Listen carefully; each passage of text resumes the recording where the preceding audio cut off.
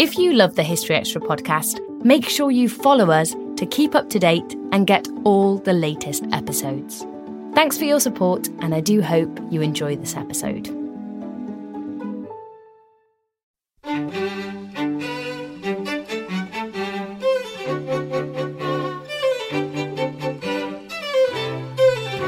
So I think that Magna Carta, whilst it makes one or two exceptions for John, most of it is squarely directed at John himself.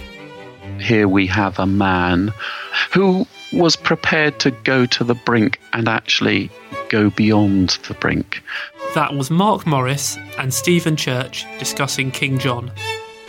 There were programmes in which there were all sorts of secret coded messages inserted into the hour's slot, to the extent that the announcers complained about how many daft coded messages they had to state, either in French or in English.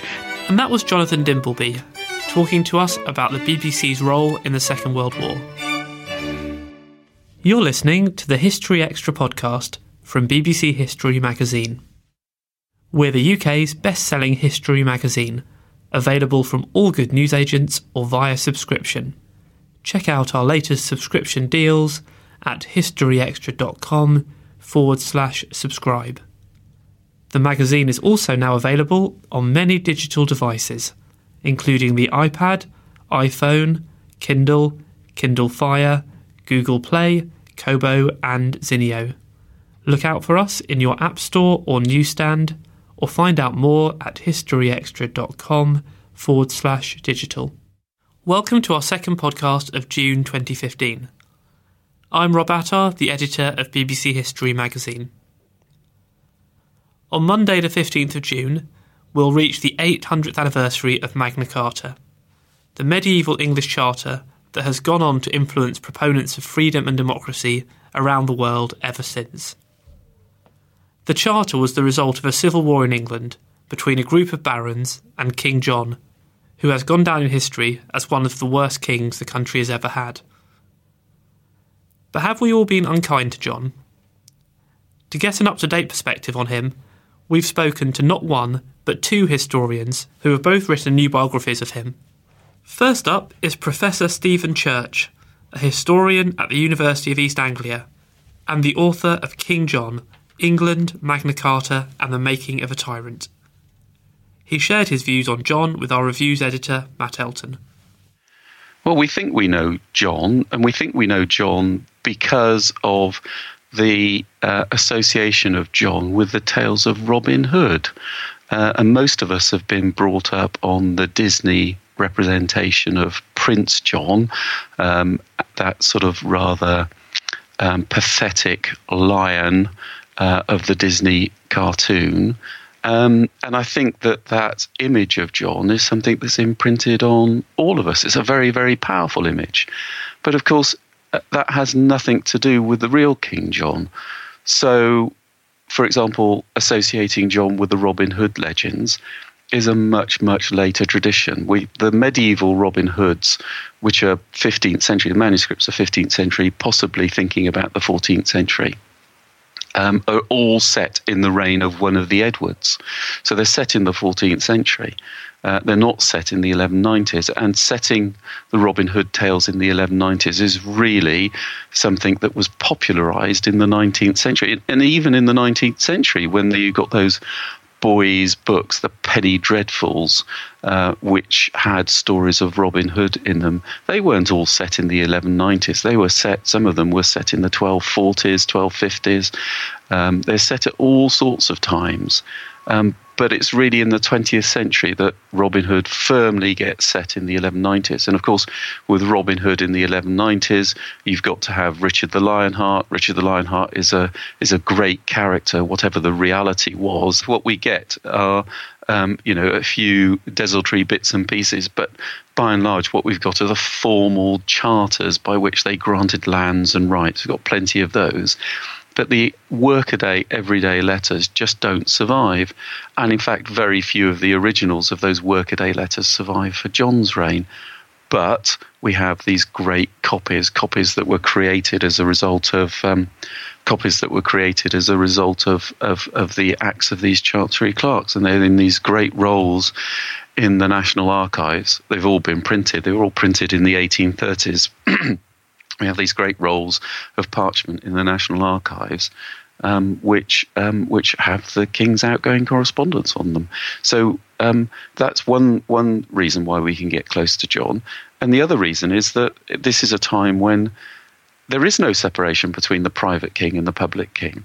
The private business of the king and the public business of the realm is all rolled into one, because the king is the driving force behind policies and the driving force behind action within his kingdom, and he's also the driving force within the household. What actually happens in the household in terms of stocking the household and helping the king's itinerary, helping the itinerary around the king's realm. So it's very much personal and public. These documents are very much personal and public.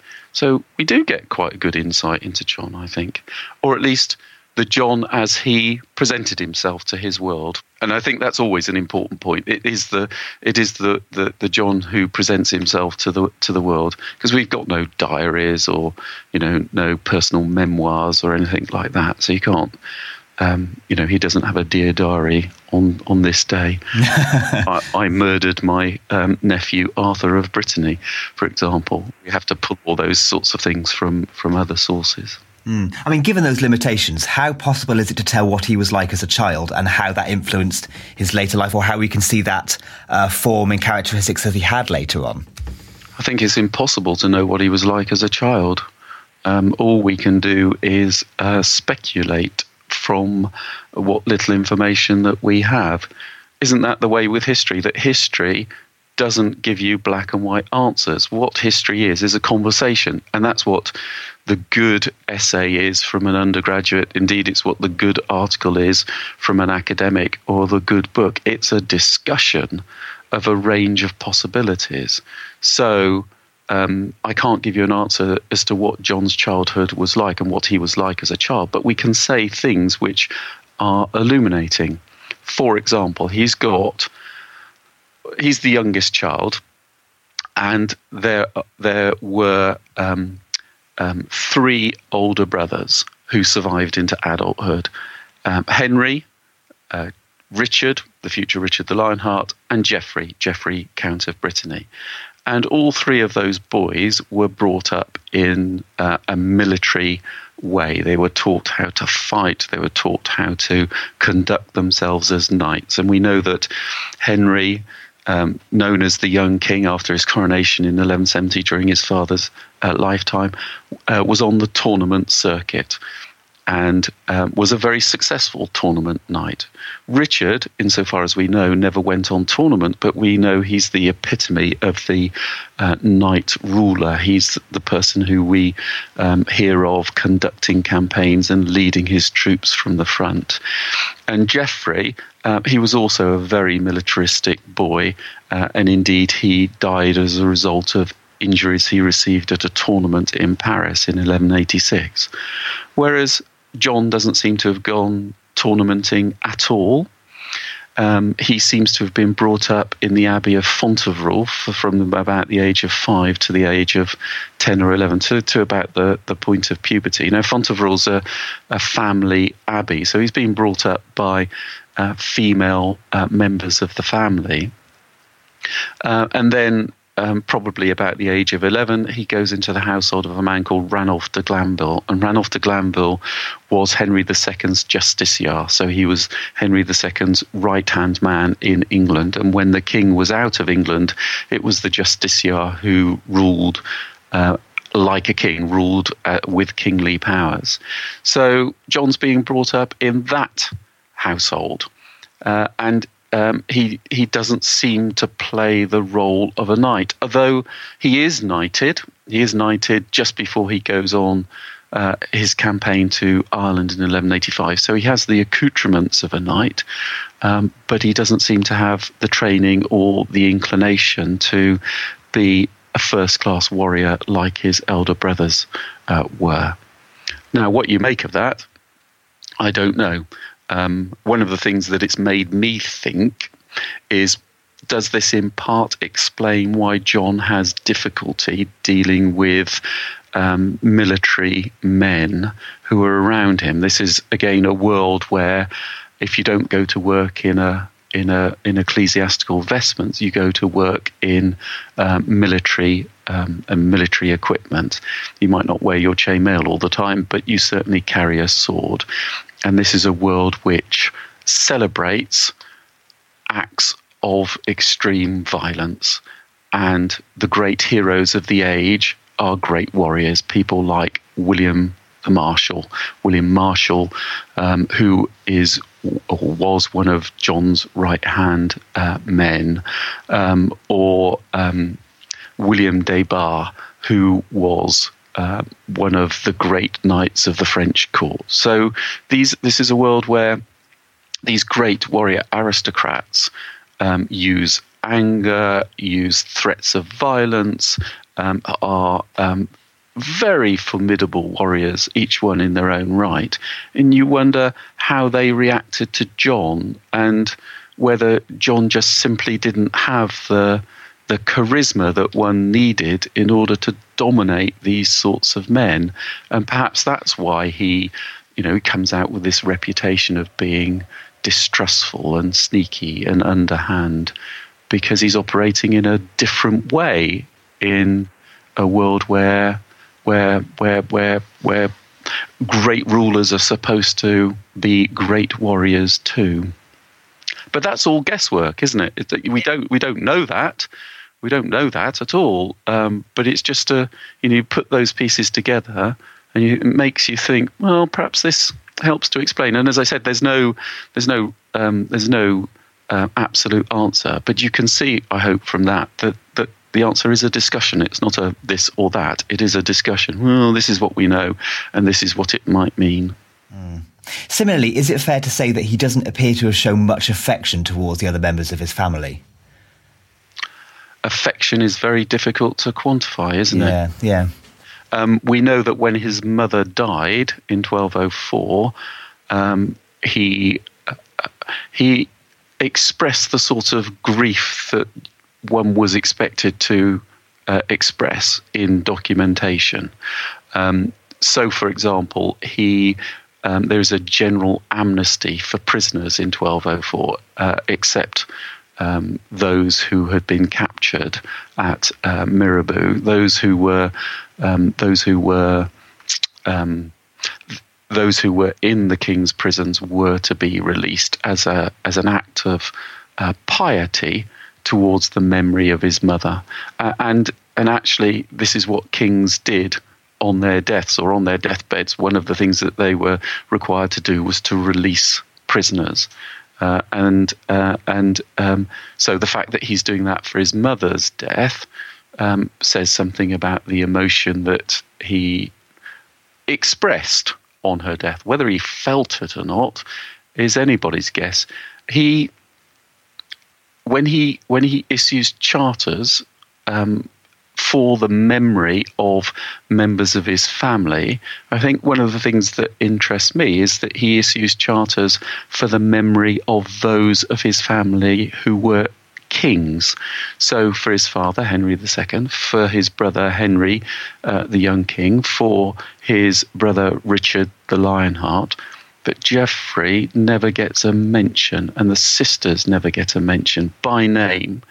What they get is they sort of in that sort of general catch-all phrase of, and my ancestors. So what does that tell us? Not sure what it tells us, because those sorts of documents are formulaic, and perhaps you should mention kings by name and don't have to mention anybody else by name. He had friendships, but those friendships, can one ever really be a friend with a king? Because they always can take away what they've given, can't they? And they can always react violently towards you. So the case of Brian de Lisle is an interesting one. One of John's stewards played games with John, and we know this because there are some gambling debts that are there on the records. And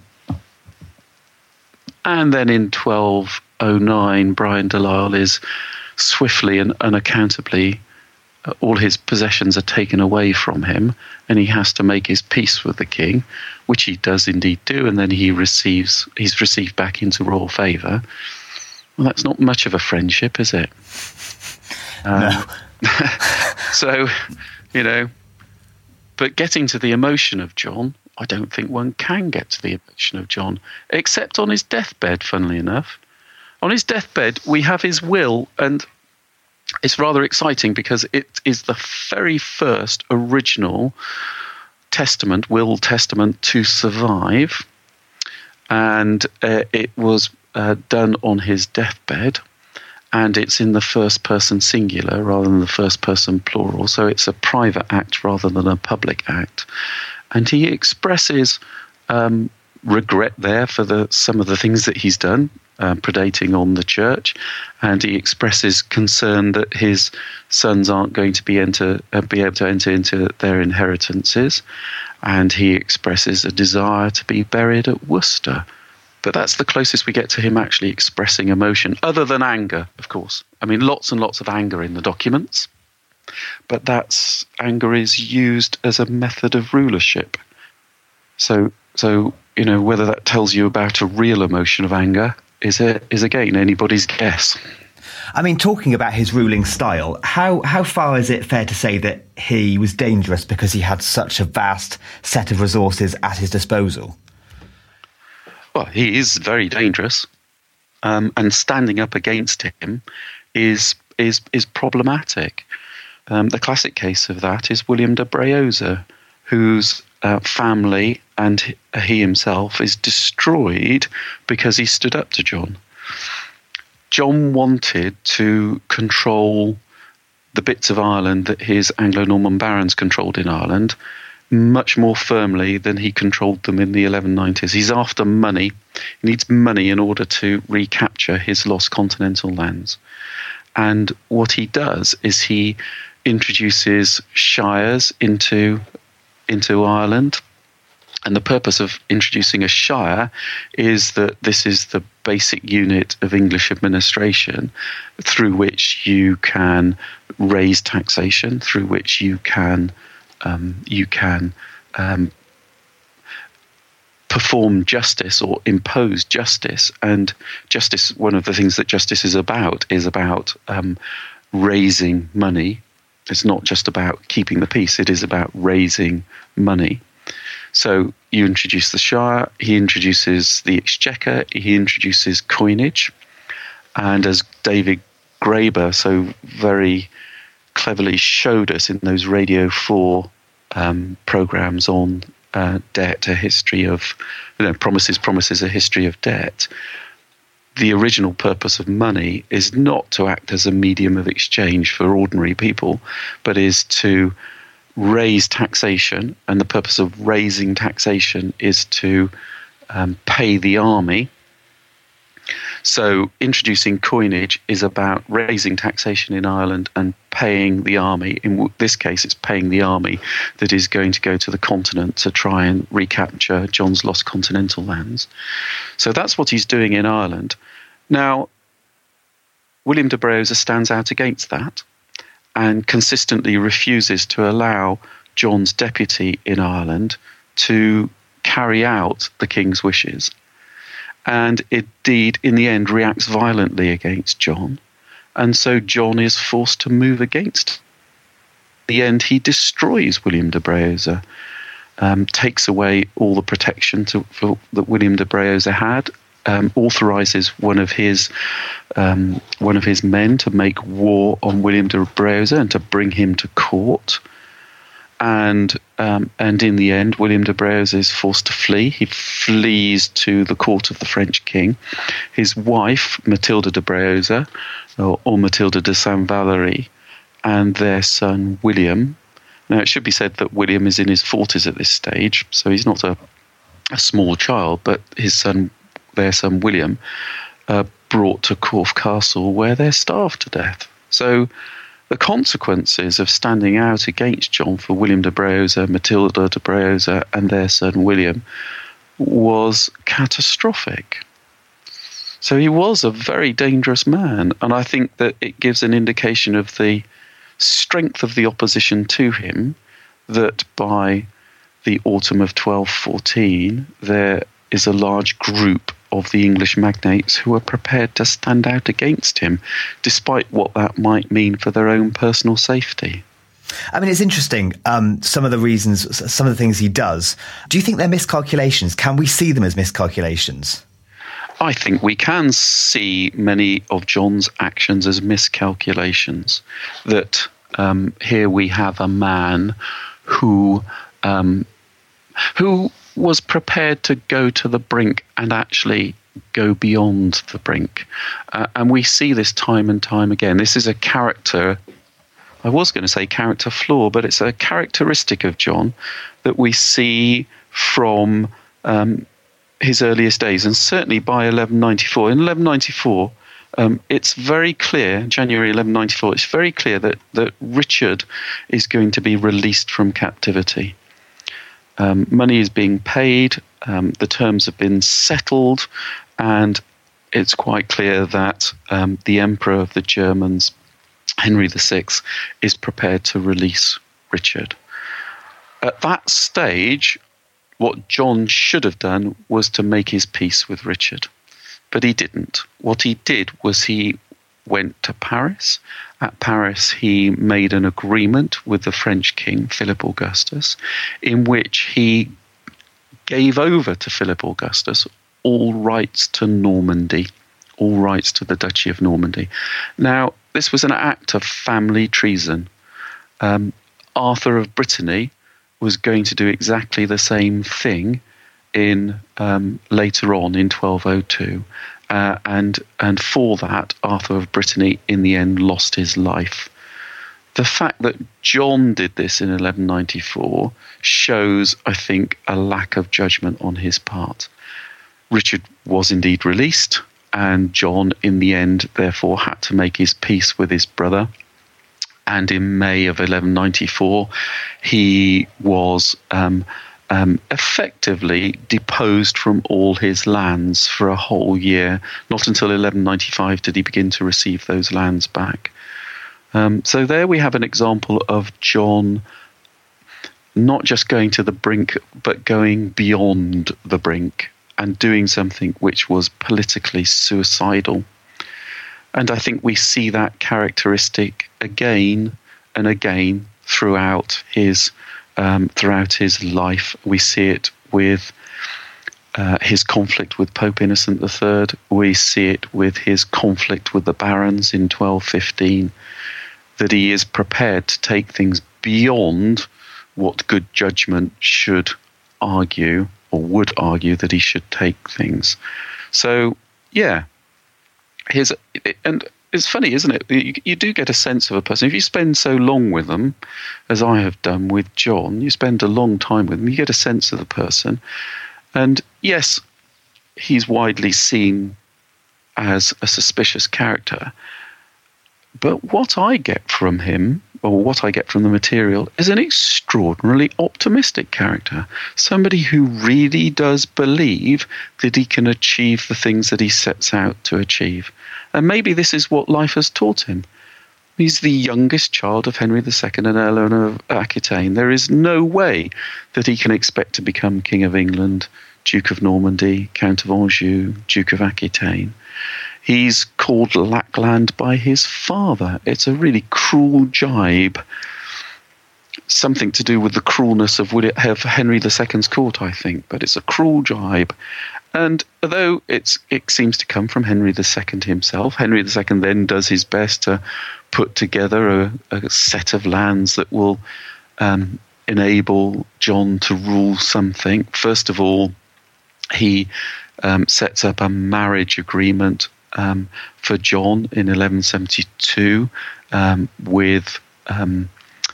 sets up a marriage agreement with the Count of Savoy, a marriage agreement with his daughter. So John's going to have a southern future, being married to an heiress. Well, that doesn't come off for various reasons. And then it's decided that John should have lands in Cornwall. So Henry II disinherits the daughters of Reginald, Earl of Cornwall, and John gets all of those lands. And then it's decided that John should marry Isabella of Gloucester. And again, the Gloucester inheritance, the daughters of that are disinherited apart from Isabella, so that John gets those. And then it's decided that John should get Ireland. And so in 1177, Henry II makes John King of Ireland. But it's quite clear that these are all sort of bits and pieces bolted together. And we can see this because in 1183, when the young King Henry died, what Henry II wanted was Richard to move into the young king's position, to become heir to England, to Normandy and to Anjou. But then he wanted Richard to give up Aquitaine and for John to have the Duchy of Aquitaine.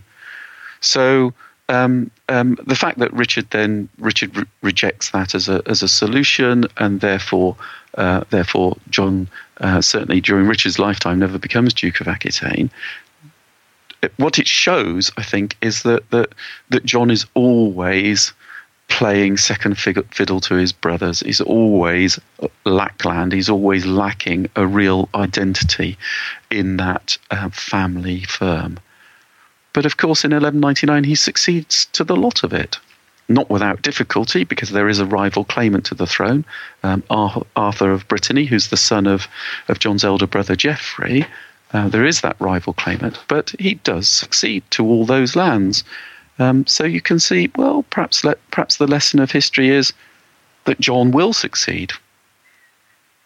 You know, John doesn't know what the outcome of his life is going to be. If we think about the past as not as one monolithic place, but a series of presents, one laid on top of the other, and we give the past the same sort of potential that our own futures hold, then, you know, John's sitting there in 1200. It's May 1200. He's just agreed the Treaty of Le Goulet with Philip Augustus. It's looking rosy. It's looking really good. And he must have been thinking, yeah, I could do this. I could do anything I want to do. I have the destiny. Destiny is mine.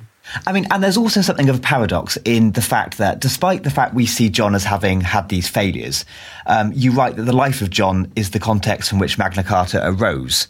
That's an interesting point, isn't it? That through his actions, he kind of accidentally creates this hugely important document. John does create Magna Carta. I mean, it should be said that Magna Carta 1215 very quickly becomes an unimportant document. The really important documents are the ones that are published after John's death. These are the ones that make it into English statute law. But of course, without Magna Carta 1215, there is no Magna Carta 1216, 1217 and 1225. So yes, and John is responsible for that. I think it's important to remind us that we're all the masters of the law of unintended consequences, aren't we? And our political leaders, more than most, are masters of the unintended consequences. Magna Carta 1215 is a solution to an immediate political problem that John was facing. The fact that it turned out to have an 800-year history, that we're celebrating it now as a cornerstone of English liberty, and indeed liberty throughout the Western world, the fact that we're doing that is just an accident of history. John certainly didn't intend that. That was Stephen Church. His book, King John, England, Magna Carta and the Making of a Tyrant, is out now, published by Macmillan in the UK and Basic Books in the US. Our second interview on John is with Mark Morris, a popular historian and author of King John, Treachery, Tyranny and the Road to Magna Carta. Mark popped into our studio recently, where he spoke to our features editor, Charlotte Hodgman. So, Mark, King John and Magna Carta is everywhere this year. What do you think of King John? Where's your stance? Do you think, was he really as bad as everyone makes out he was? No, he's worse. Oh, okay. I think there's almost nothing to be said in favour of King John, and it surprises me that he got such an easy ride in the middle of the 20th century. You know, that there was a tendency to rehabilitate him, because when you go through all the evidence, there's almost nothing to be said for the man. He's a rotter. That's fairly damning. I mean, what at the time, what would have constituted a good medieval king, a successful person? Well, there's sort of very basic tests, like have more people want you to be in power than not, which John obviously fails in the end, because you have the Magna Carta Rebellion, and they ultimately try and replace him with another candidate, the son of the King of France, Louis. But doing good justice, that would be one. When it came to look at the coronation oath. So they have to swear to protect the church. John attacks the church. He falls out with the Pope, expels the monks of Canterbury, expels ultimately all the clergy, all the bishops, all the abbots, confiscates all the church's land. So that is seen as a failing.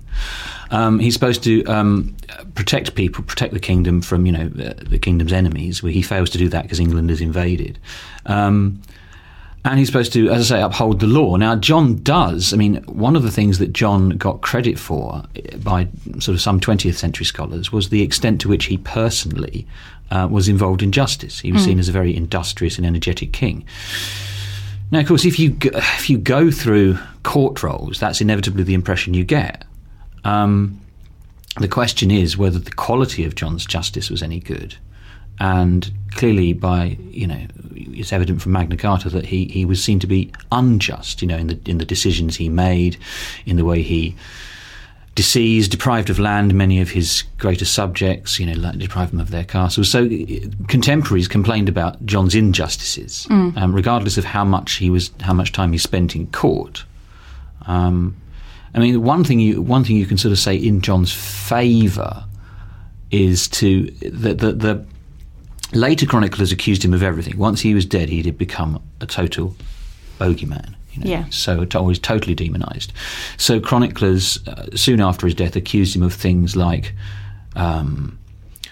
rejecting Christianity and wanting to embrace Islam. Now that's clearly, a slander, because you can see from just the records of his chapel and his household spending that he spent on alms and he, gave to the poor. So he did the things that conventionally kings did, Christian kings did. Why would they have accused him of that? Why would that? Because he was seen as at that point as being totally bad. It was also a parody of the fact that when he eventually caves in and surrenders to the Pope in 1213 and makes England a papal fief, so England is dependent on Rome, and it was, I think, a parody of that. He really wanted to submit to Islam rather than, but. These things that the mud is flung at him after he's dead, no doubt, and they accuse him of silly, incredible things. Sloth, for example, he's accused of being really, really lazy and not acting to save his continental territories that he loses. Well, that's clearly not the case, because you can see from his itinerary that he's forever dashing around, and he's a king that travels, perhaps more than any previous king within the British Isles. But no one's ever pleased to see him. When he gets there, he tends to screw things up. So yeah. And his cruelty has been much written about as well. He was supposedly murdered his own nephew. Well, there's no supposedly about it. I mean, Arthur disappears. He has a nephew who's a rival for power at the start of his reign, or when Richard I, his older brother, dies. John is one candidate, being Richard's younger brother, but there's another candidate in the form of Arthur, who is the son of the brother who came in the middle, Geoffrey. Geoffrey died before John and Richard, but he left a son. And so Arthur is a rival for power, and at the start of his reign, John gets the better of Arthur. Arthur then has another go in 1202, and John captures him. And then about 8 months later, Arthur just disappears. Now, this is fairly well known because Shakespeare made it the dramatic hinge of his play, King John. And in Shakespeare's play, Arthur dies by falling out of a window trying to escape. I mean, John orders him mutilated, and the jailer, Hubert de Burgh, refuses to go through with that. But at the time, it was no doubt that Arthur was just rubbed out. I mean, a couple of contemporary chroniclers accused John of personally doing it. I wouldn't have thought he would bother doing it personally. Get his hands dirty, really. No. You just get someone. There is a later chronicler names an individual called Peter de Morlaix, who is quite a credible candidate for wielding the actual knife. But whatever the case, Arthur has disappeared, Arthur is murdered, and contemporaries blamed John directly for his death. But I don't think historians have made nearly enough of John's cruelty. I mean, you say, it's well known that he, took out Arthur. But one of the things that I unpack at some length in my book is his starvation of 22 knights who had supported Arthur. When Arthur is captured, a couple of hundred nobles from Anjou and Brittany are captured with him. And it's a huge coup for John, which he then fritters away by treating them so appallingly. And when their supporters, Arthur's supporters, are still rebelling, you can see it in his writs. He orders 22 of these individuals to be rounded up and sent to Corfe Castle and kept, in the words of one of these letters, as will be explained to you by Hugh de Neville and John our clerk. And there are 3 or 4 chroniclers that say those men were starved to death. Now, that's not on. No. I mean, people think of the Middle Ages as being a cruel time. And they're sort of, I think, imagining the Middle Ages through, looking at something like Game of Thrones. Or more sensibly, the later Middle Ages, if you know the later Middle Ages from your Shakespeare, nobles and kings are forever killing each other. But that's not the case in the 12th and 13th centuries. It's very hard to find examples of people being deliberately killed. Political killing is taboo in that period. Okay. So, I mean, the statistic I always trot out is between 1076, the reign of William the Conqueror, and 1306, the very last years of Edward I, no earl is executed in England. So 230 years without anyone of the top rank being deliberately killed. Yeah. And when people go into battle, these men, they don't expect to die. It seems odd to modern ears, but they're protected by their armour. There's a very high body count in terms of infantry, of course, but we're talking about the people at the top of the political tree, and they kill each other's horses so they can grab each other and ransom each other, and lock them up. And, extract political advantage and say, well, you must promise to give me your castles and you must promise to be obedient, but they spare their lives and they treat them honourably. So for John to, round up people of that stature and starve them to death en masse, or to, kill his own nephew, this is a shocking thing. And he keeps on at it. I mean, later in his reign, in 1210, he goes after one of his former friends, William de Brioze. Brioze evades John's clutches, but his wife and son, Matilda and William de Brioze Jr., they are locked away and starved to death. And later in his reign, when he's fighting the Magna Carta rebels, he's threatening to starve people to death unless they submit. So it's something he does on more than one occasion and en masse. So he's exceptionally cruel. And you think that's a personality trait rather than a king trying to make his mark and sort of, make an example of people? Well, whether it's a personal decision on the part of the king. Yeah. It's a cruel and unusual punishment, and it's very hard to find examples of other kings doing it. I mean, there is, full disclosure, there is one reported example of Richard I starving a man to death.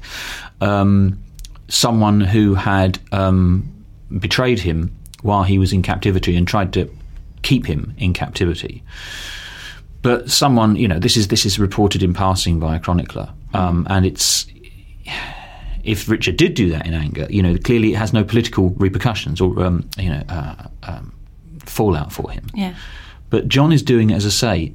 John is managing to alienate whole provinces, whole parts of society by resorting to this kind of behaviour. And you can think of other kings who have very, very cruel reputations, like William the Conqueror or Henry I. Yeah. That don't resort to doing people in that way. Or if they do, they do it sort of, quietly and, keep it under wraps. But John is, as I say, is really breaking a very, very serious taboo by doing that. He seems to make some quite bad decisions, doesn't he? Yeah, and as to why he does it, I sort of, going beyond the evidence a bit, it seems to me that it's a sign of weakness. No one takes him seriously. And it's a way of saying, well, if you keep doing this, it's like going the nuclear option, And I mean, the contrast with his older brother Richard, he's the obvious contrast. I mean, when, for example, Richard comes home from crusade and is captured, which tempts John into rebellion and trying to seize Richard's throne and crown. Yeah. When Richard is finally ransomed and brought home, his treatment of John is he confiscates all his lands and castles, and it sort of says, "You've been very bad, John." But that's it. John is just broken. He's not punished. He's not executed. He's not even locked up. And you contrast that with the way, John treats people, because they don't treat him seriously. They rebel against him. It's a way of saying, you think I'm weak, I'll show you how strong I am, and going, treating people in this terribly excessive manner. I mean, obviously, one of the things that he's remembered for the most is Magna Carta. What do you think? I mean, what can Magna Carta tell us about England in 1215? Do you think? What are the sort of the key things it tells us? Oh gosh, this is a whole nother. In interview. a nutshell. Well, in a nutshell, boil the 63 clauses down to. Well, it tells you. I mean, to give you a sort of one answer rather than break it down clause by clause. I think with Magna Carta, it's often said that it's not really John's fault, Magna Carta. Magna Carta is sort of aimed at the whole Angevin system. This has been sort of 60, 70 years in the brewing, and John just happens to be the guy on the throne when it all kicks off. And I think the emphasis should be the other way round. I think that John bears primary responsibility for Magna Carta. And you can see bits in Magna Carta, and to actually answer your question, you can see bits in Magna Carta that are annoyed with things that previous monarchs had done. For example, Henry II, John and Richard's father, had massively expanded the size and the scope of the royal forest, and people are clearly annoyed about that. But the crucial thing is Magna Carta makes allowances for that, gives John time to deal with those things. It says, well, you don't have to deal with the forest immediately. You can have the respite granted to a crusader. John has taken the cross by this point as a way to try and wriggle out of Magna Carta. You can deal with this later. Similarly with unjust decisions. Well, if Richard took anything of you, and you feel that's unjust, then we'll deal with that later. But there's lots of other bits in Magna Carta, the majority of it, that John has to deal with immediately because he's seen as being personally responsible. Hostages, for example, he has to give those back immediately. Amercements, huge, what we would call fines, imposed on people to break them or to keep them subservient. He has to pardon those immediately. So I think that Magna Carta, whilst it makes one or two exceptions for John, most of it is squarely directed at John himself. And, to get back to your question, what does it tell us about England? It shows you, chiefly, all the expedients that John had used to screw money from people. I mean, the majority of it, the beginning of it at least, is concerned with tax relief or limiting the money-getting power of the king. But it opens a window onto all kinds of things. I mean, it's got stuff in there about, weights and measures and trade and lots of stuff about justice, lots of stuff about local government.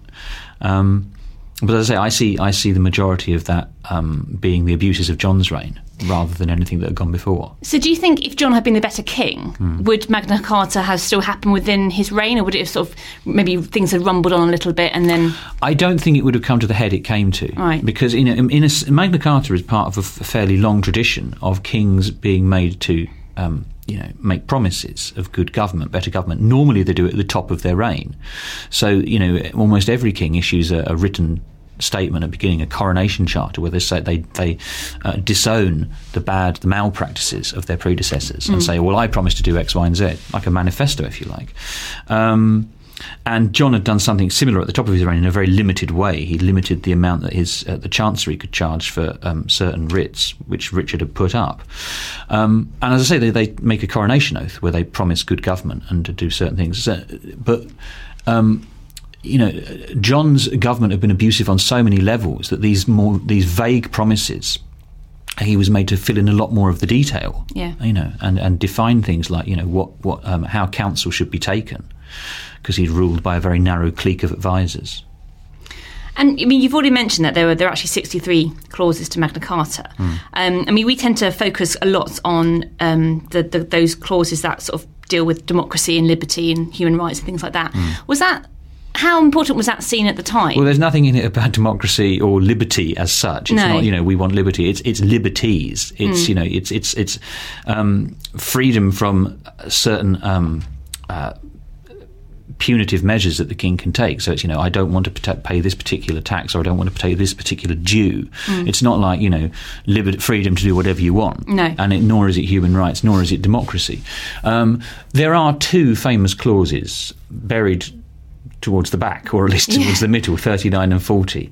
The first one is that the king can't go against anyone. It's like, we won't exile or destroy or in any way ruin. We won't go against someone except by judgment or by the law of the land. So there's that. It essentially says, the king has to stick to the law. The king can't just destroy people in the way he destroyed William de Brio's and his family. Yeah.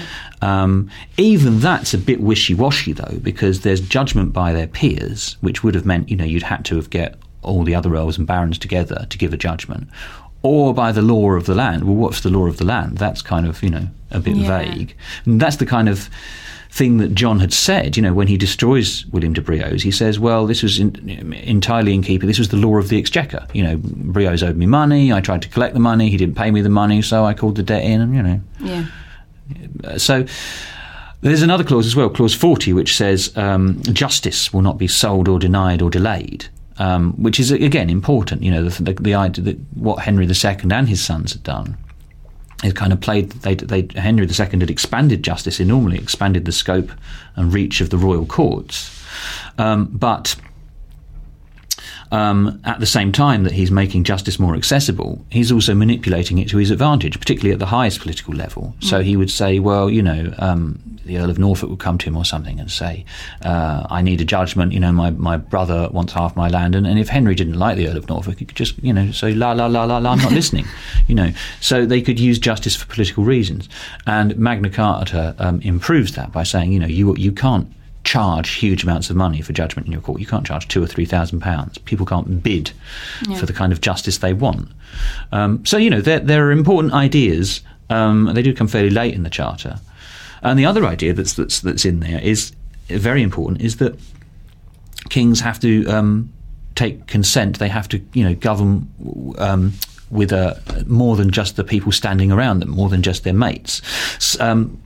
Those clauses are stripped out of the reissues of the Charter, but the idea survives. You can see in the 1230s and 1240s, they are summoning large parliaments, particularly in order to try and get taxation. And that's an idea that never goes away. The idea that you have to, get a broad political consensus in order to raise money. So you can see those ideas in Magna Carta as well. I mean, and do you think actually did John ever have any intention of keeping his word when it was when he agreed to the terms? I don't think so. No. He agrees to Magna Carta under duress.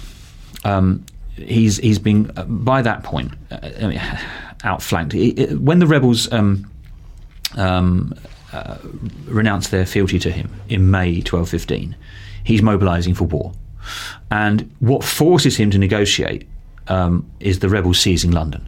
So when the rebels seize London in a week or so later in May 1215, he's not only lost his capital and suffered the massive blow to his prestige that entails, but he's also lost his main treasury in London. And by this point, most of his reign, he's largely dependent on mercenaries.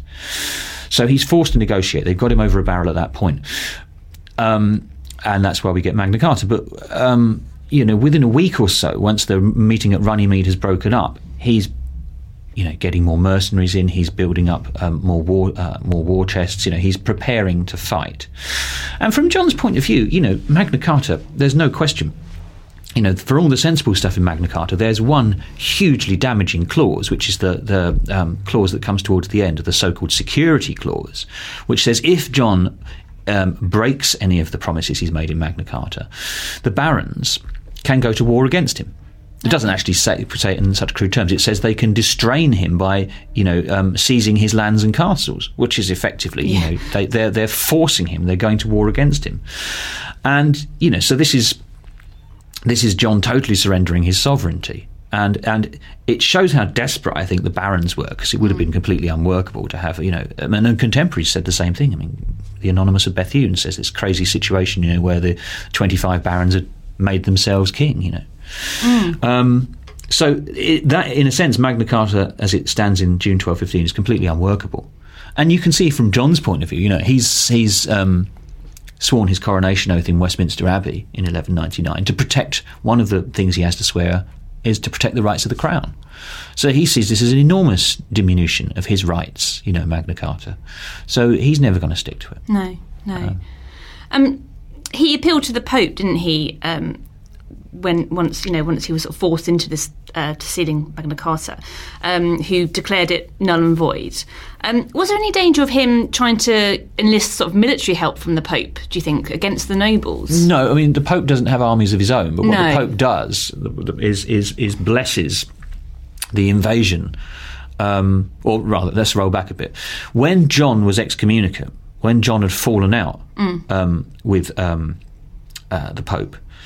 the Pope endorses a French invasion of England in 1213. But what John does, rather cleverly, is submits to the Pope, and he, makes it a very good submission. Not only does he say, "Oh, okay, then I'll accept that Archbishop of Canterbury, and I'll make good all the damages that the Church has suffered." As I said earlier, he makes England a papal fief. At which point, he can do no wrong. He's the Pope's most cherished son. So the Pope is John's greatest ally when the barons rebel against him. The letters that the Pope sends to the barons are really, you naughty, disobedient boys. John is this, this wonderful king by this point in the Pope's eyes, and anyone who supports anyone who rebels against John is severely castigated. The Pope at one point describes the Magna Carta rebels as worse than Saracens because they frustrated John from going on crusade. So there's no question of the Pope sending armies from Rome, but by that point, by the end, the barons have invited the King of France's son, Louis, to invade. And they're doing that in the teeth of papal opposition at that point. So, the Pope is rather powerless to stop what's going wrong for John. Okay. I mean, John dies in 1216, probably much to the relief of a lot of people. He was little mourned, I said can the imagine. chronicler. Did Magna Carta, did it sort of fizzle out a little bit after that, or did it retain the same importance? Well, it looks like Magna Carta is a dead letter from the moment the Pope annuls it, and I mean, what it seems is going to happen at the point John is mortally ill, is that Louis, Philip Augustus' son, is going to be the new king. I mean, Louis has half the kingdom. Most of the nobles have defected to Louis. John dies and is succeeded by a 9-year-old boy, Henry III. And there's no sign whatsoever that Louis is going to reissue Magna Carta. I mean, he's by this point teamed up with the Magna Carta rebels, but they seem to have abandoned the charter as a solution by that point. They've got a new solution, which is we get rid of John, we'll have a new king, and he swears to kind of restore their ancient liberties, etc. But there's no sign that he reissues Magna Carta. What causes Magna Carta to survive is the Regency government and the royalists who surround the new Henry III, particularly William Marshall. And I don't have such a rosy view of William Marshall as some historians, but I think this is where the Marshal has his truly heroic moment, because the odds are desperate, and Henry III is crowned. The Marshal almost immediately reissues Magna Carta in November 1216, stripping out the unworkable bit, the security clause. Much of it is left in. It's not that different. There's bits about consent and the way Parliament should be summoned are left out. But most of the detail is retained.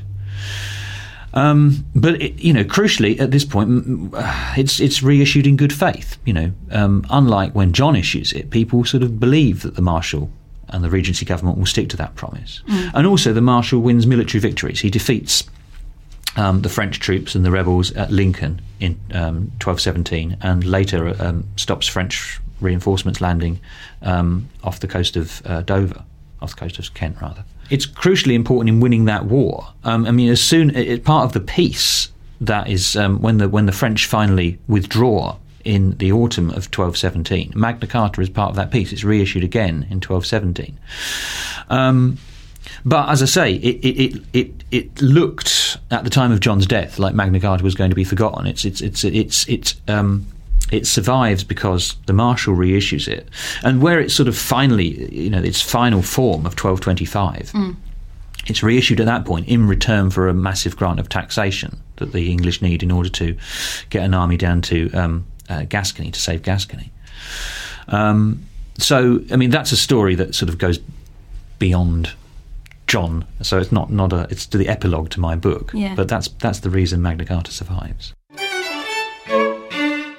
That was Mark Morris. Mark's book, King John, Treachery, Tyranny and the Road to Magna Carta, is out now in the UK, published by Hutchinson. In the US, it's due to be published in October by Pegasus. And Mark has also written an article on John for our June issue, which is now on sale. Also in the magazine, you'll find pieces on Anne Boleyn, Waterloo, Queen Victoria and the Battle of the Bulge, among other things. You can get hold of our June issue now in all good newsagents and digitally. And if you'd like to hear more from Mark, I'm pleased to say that he'll be appearing at both our Malmesbury and York History Weekends, which will be taking place this September and October. You can find out more about the lineups and purchase tickets at historyweekend.com. And as always, BBC History magazine subscribers will get a discount on ticket prices. And now it's time for a short advertisement break. From ancient Rome to the Tudor court, revolutionary Paris to the Second World War, discover the best historical fiction and non-fiction at H for History. Visit us today for exclusive author features, first chapter previews, podcasts and audio excerpts, book trailers, giveaways, and much more. Sign up now to receive our regular newsletter at www.hforhistory.co.uk. Our final interview this week is with Jonathan Dimbleby, one of Britain's best-known journalists and broadcasters. Jonathan is a presenter of a new two-part BBC Two series, The BBC at War, which tells the story of the corporation's tricky but vital role during the Second World War. It's a story that has a strong personal connection for Jonathan, as his father, Richard Dimbleby, was one of the BBC's leading reporters during the conflict. I spoke to Jonathan earlier this week to find out more. Before we get to the war, at the start of the war, what was the nature of the BBC then and what were its main outputs? The BBC before the war did some entertainment, comedy, it did some music, it did a lot of theatre organ, it did some news, but the news was generally reading from what used to be called rip and read, from the wire services. And there were only two reporters. My father, Richard Dimbleby, who was the first reporter, joined in 1936, and Charles Gardner, who joined sometime later. So at the start of the war, in terms of editorial power and technical ability, the BBC was not in a position to report what became a huge global war. So what changed and how did that come to change? Because as we know, the BBC did have a huge role in reporting the war.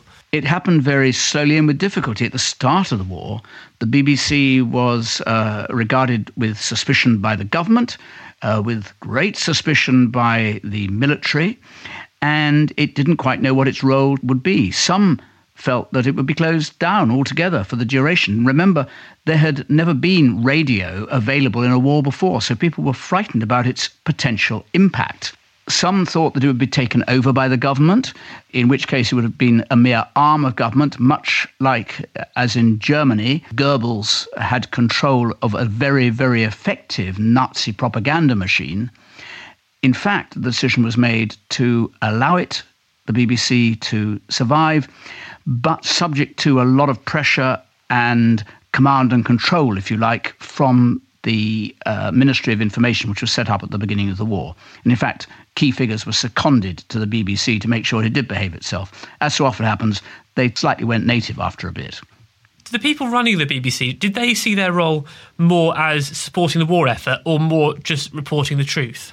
It's a very good question. The tension between supporting a war of national survival, because that's what it was. At the start of the war, there were many people in and around Whitehall who thought that surrender to the Germans was inevitable because Germany was more powerful. On the other hand, for the BBC to be credible, it had to speak something like the truth when it was possible to state the truth without damaging security. Now, that was a very difficult tightrope to walk.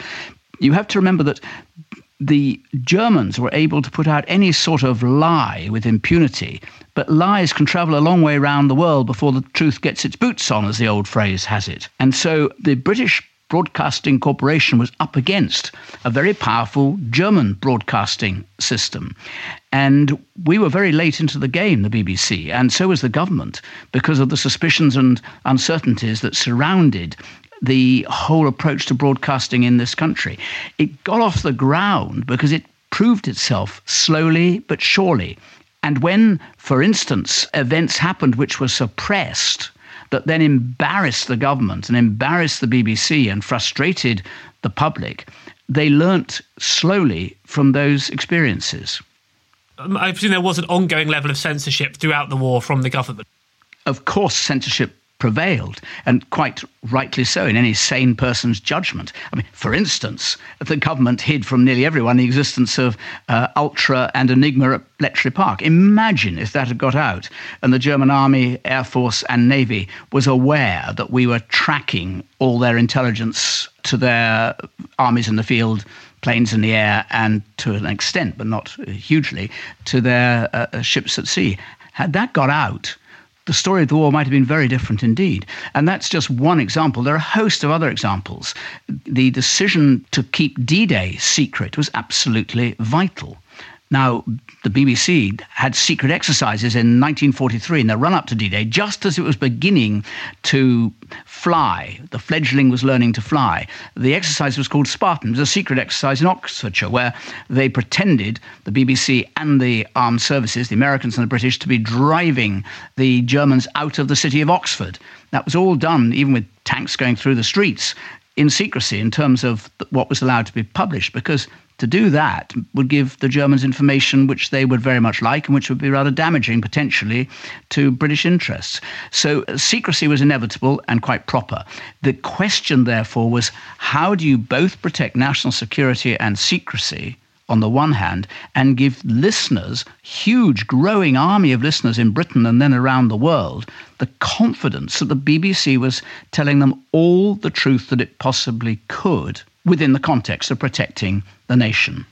How did the BBC manage to resolve that contradiction? It resolved it in the end by demonstrating to the powers that be that it was responsible, that it could report accurately. In part, that also involved being at the front line much more, the development of new equipment. When they started the war, they only had a big van. My father went to the phony war before he went off to Egypt. He went with a sound recordist and a very large van.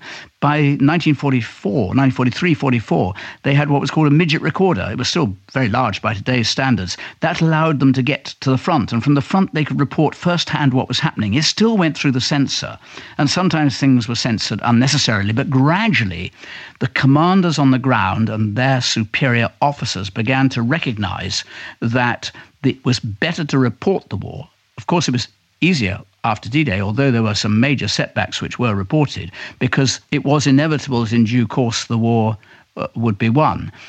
One of the key figures around this time was, otherwise many think, a not very brilliant general, but he was a brilliant self-publicist, one Bernard Montgomery, who regarded the BBC, I think he said, as the fourth arm of the war, and he gave huge amount of access to the BBC after D-Day to report from the front with the British Second Army. So you got developing confidence, and you had a sense that the BBC was being sensible with its knowledge of the truth. I think it was a unique situation, quite different from wars which you're describing, which are other people's wars. And it's quite difficult from an environment in which we now live, where you've got instant social media in any case, which means that if you don't tell it, someone else is going to, and maybe telling it very badly or very inaccurately. For much of the war, most of Europe was under Nazi occupation. So did the BBC have any undercover reporters in these countries, or were they relying on reports smuggled out or the wires? There were no undercover reporters. Of course, there was the resistance, particularly in France. And the BBC was broadcasting in French, German and other languages, as well as in English, to something like 40, 50 countries, reaching increasingly a worldwide audience in English. But for its information, it depended upon what was being reported by the underground, not on its own reporters. So it was a one-way stream, if you like, without being able to validate what was happening. But on the other hand, once you're on the ground in Europe, the British themselves knew really what was going on. Before D-Day, Britain, for its information, relied upon what was being reported by their own reporters and by the military, and that was subject to censorship. After D-Day, by which time the BBC had built up a very considerable reporting team. I mean, there were 20 reporters on D-Day. They were scrambling information back very fast. They were reporting from the front line, in the air, at sea, and on land. And the story was getting back quickly. And as they moved forward, they were able to move into what had been occupied territory and hear what had happened. That's how you got my father's report on the liberation of Belsen, because the overrunning of Germany meant that Belsen was liberated. So you got the story once the story was going our way. Before the story was going our way, you depended very much on secret sources from inside, or on what you were being told by the military. That was inevitable. It was, it would have been quite impossible to have had, there were spies, of course, but to have an undercover reporter was not an option. I mean, even today in war, you don't very often hear an undercover reporter as opposed to a reporter who is openly reporting from one side or the other of, for instance, a civil war or a conflict in Iraq or Afghanistan. Often the reporters nowadays take quite a lot of personal risks by being there. Was that the same with the BBC reporters in the Second World War? I'll give you one example. My father was served as an air correspondent for a time. He flew with Bomber Command, the first broadcast from Bomber Command in January 1943. He was thereafter joined by 3 air correspondents, all of whom perished. He survived. So that's the answer to the question. It was very risky. There were deaths. There were also, of course, most mercifully survived. And D-Day, the reporters were in the landing craft. They were with the advancing armies. At Anzio, they landed with the armies. So it was a very much frontline reporting. And they were in foxholes. And that's why some of the coverage is so dramatic. At the same time, the BBC was putting out far more entertainment of a far higher quality, because the listeners didn't just want a diet of war reporting. They wanted to be entertained. They wanted to be relaxed. So when they started the war, it was all theatre music for the first few days by Sandy McPherson on his famous or infamous theatre organ. Gradually, they discovered that people wanted music and entertainment of a much higher quality. So Tommy Handley became famous in the Second World War. Vera Lynn, who incidentally, these kind of programs were not liked by the controller of radio, astonishingly, with the benefit of hindsight, or by the Board of Governors. And they banned, first of all, the big band sound. The famous Count Basie's and all the rest were banned because they were thought to be, the music was too licentious and it would make people soft rather than strong. And Vera Lynn, the force's sweetheart, the woman who gave us the White Cliffs of Dover, for instance, was incredibly popular. Her programme is called Sincerely Yours. A minute from the Board of Governors meeting, all of which is in our films, says, Sincerely Yours, deplored. They thought she was synthetic. They thought she was sentimental. They didn't quite get it, did they? No, not at all. And do we know what kind of impact the BBC as a whole had on the civilian morale during the war? At first, a lot of people were bored by the BBC. They thought it was dreary. And it started off by giving out Ministry of Information instructions about how to grow your own and how to make do with very little. And that got very boring. But as they improve the quality of the output. And it was the making of the BBC, really, the Second World War. It was the making of the BBC as an institution that listened as well as told. It had to listen, because otherwise the BBC was turning away to the American Forces Network or even to enemy radio. For instance, millions of people early in the war were listening to Lord Haw Haw. Some believed, some didn't believe. If they didn't believe, they were still entertained by Lord Haw Haw. Now, that was pretty dangerous stuff. The BBC had to up its game, and it did. And so by the time you get to the end of the war, the BBC was really trusted, if not revered. It was trusted and people liked it. And so it ended the war in a position of great strength as a major national institution. From frail beginnings, the bird was flying strongly. To what extent did the BBC provide kind of hope for people living under occupation in continental Europe? Very important. The BBC was a conduit to occupied France, Belgium, Germany. And there were programs in which there were all sorts of secret coded messages inserted into the hour's slot, to the extent that the announcers complained about how many Dart coded messages they had to state, either in French or in English. They had lots of programs which were done from here for those people who had fled here or who had reached here one way or another. The French, for instance, French individuals who then got in touch with their families. And there was sort of Forces Sweetheart program. So in these programs, it was possible to communicate messages to the Secret Service, as well as simply to say, we're here, we're coming, don't worry. The V sign, which went viral all through Europe, was created by a BBC producer at the start of one of his programs. The sound, the famous sound from Beethoven's Fifth Symphony, boom, went round the world as a symbol of the BBC's reflection of the fact that the British were determined to triumph. So yes, it was a very important source. It was, of course, so important that it was a serious imprisonable offence in Germany. Hard labour was the punishment if you were heard tuning into either the BBC German language service or the English language service. Now, obviously, as you said, your father was one of the leading BBC journalists during the war. What do you see as particular legacy of his work in the conflict? Well, he was the BBC's first reporter, the first war correspondent, and he was the last. He left the BBC at the end of the war as a member of staff and became a freelance.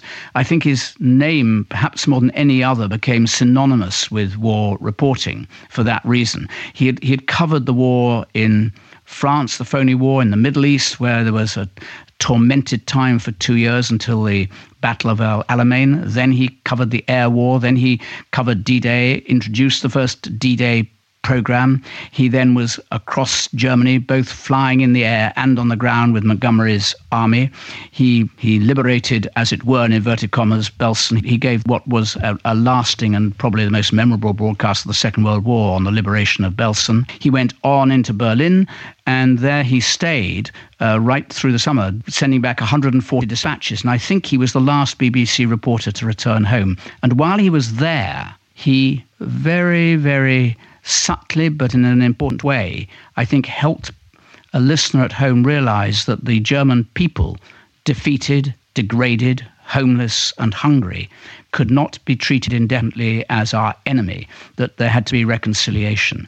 He also, in a broadcast that caused a lot of controversy at the time, he described what he described as a barrier, an invisible wall, he called it, growing up between East and West in Berlin, which displayed a certain foresight, which of course became the leitmotif of the years after the war, the division between East and West that had been settled at Yalta and Potsdam conferences.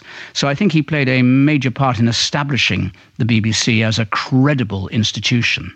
And when you yourself were a lot younger, did you ever speak to your father about his wartime experiences, and how did he recollect it then? My father, like a lot of those who really did it, as opposed to those who were at the margins, I think felt so intensely affected by his experiences that, to me at least, he never talked about the war once.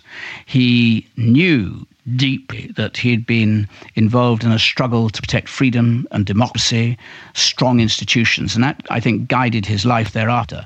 But he was always someone who looked forward, and he died prematurely in the same year that Winston Churchill died, 50 years ago this year. But he was always looking forward to how it might be, at the technology, which always excited him, the technology of new satellites and new tiny equipment, and to the role that he thought the BBC uniquely could play as a public service institution. Just coming on to the present day, do you see many parallels between the BBC of 2015 and the BBC of the Second World War? I think there are important parallels. I think the BBC that was created in the Second World War remains a very important public institution that is very highly regarded by listeners. The difference is that its enemies at the gates are a different character. They are commercial interests, although they were very opposed also to the BBC during the war. Some of the big newspaper magnates in the war tried to prevent the BBC reporting the news. The politicians who were distrustful during the war, now some of them have enmity towards the BBC. There is a view now that there wasn't then, that the licence fee is redundant, can't be sustained in a modern age of fragmented broadcasting and of the ability to hear and see online or via social media. But my own parallel, it's a personal parallel, is that as I travel around the world as I do, the BBC I see to be revered. And people say to me, "You honestly believe there are people, are you telling me there are people in your country who would be happy not to have the BBC? Do you know what you would be missing?" And I think at the end of the war, people very clearly knew what they would be missing if the BBC had gone under at the end of the war and had been taken over or abolished. I think most people in this country know that now. How that pans out, what kind of BBC you have in the future, is of course the subject of great debate. That was Jonathan Dimbleby. The BBC at War begins on Sunday the 14th of June at 9 p.m. on BBC Two, and episodes will also be available to watch on the BBC iPlayer. Now, just before we go, I'd like to correct an error that I made in last week's episode. I referred to Simon Butler as working for Woodland Heritage, when in fact the organisation is called Woodhead Heritage. Apologies for that. And that is pretty much it for this week. But do join us next time when we'll be talking about the Battle of Waterloo as we reach another major anniversary. Thanks for listening to this History Extra podcast, which was produced by Jack Fletcher. Do let us know what you think about this episode by emailing podcast@historyextra.com, and we might read out your messages in future episodes. Alternatively, why not keep in touch via Twitter or Facebook, where you'll find us at History Extra. For more great history content, don't forget to visit our website historyextra.com, where you will find history quizzes, galleries, articles and more. Plus, it's where you can download every single previous episode of this podcast.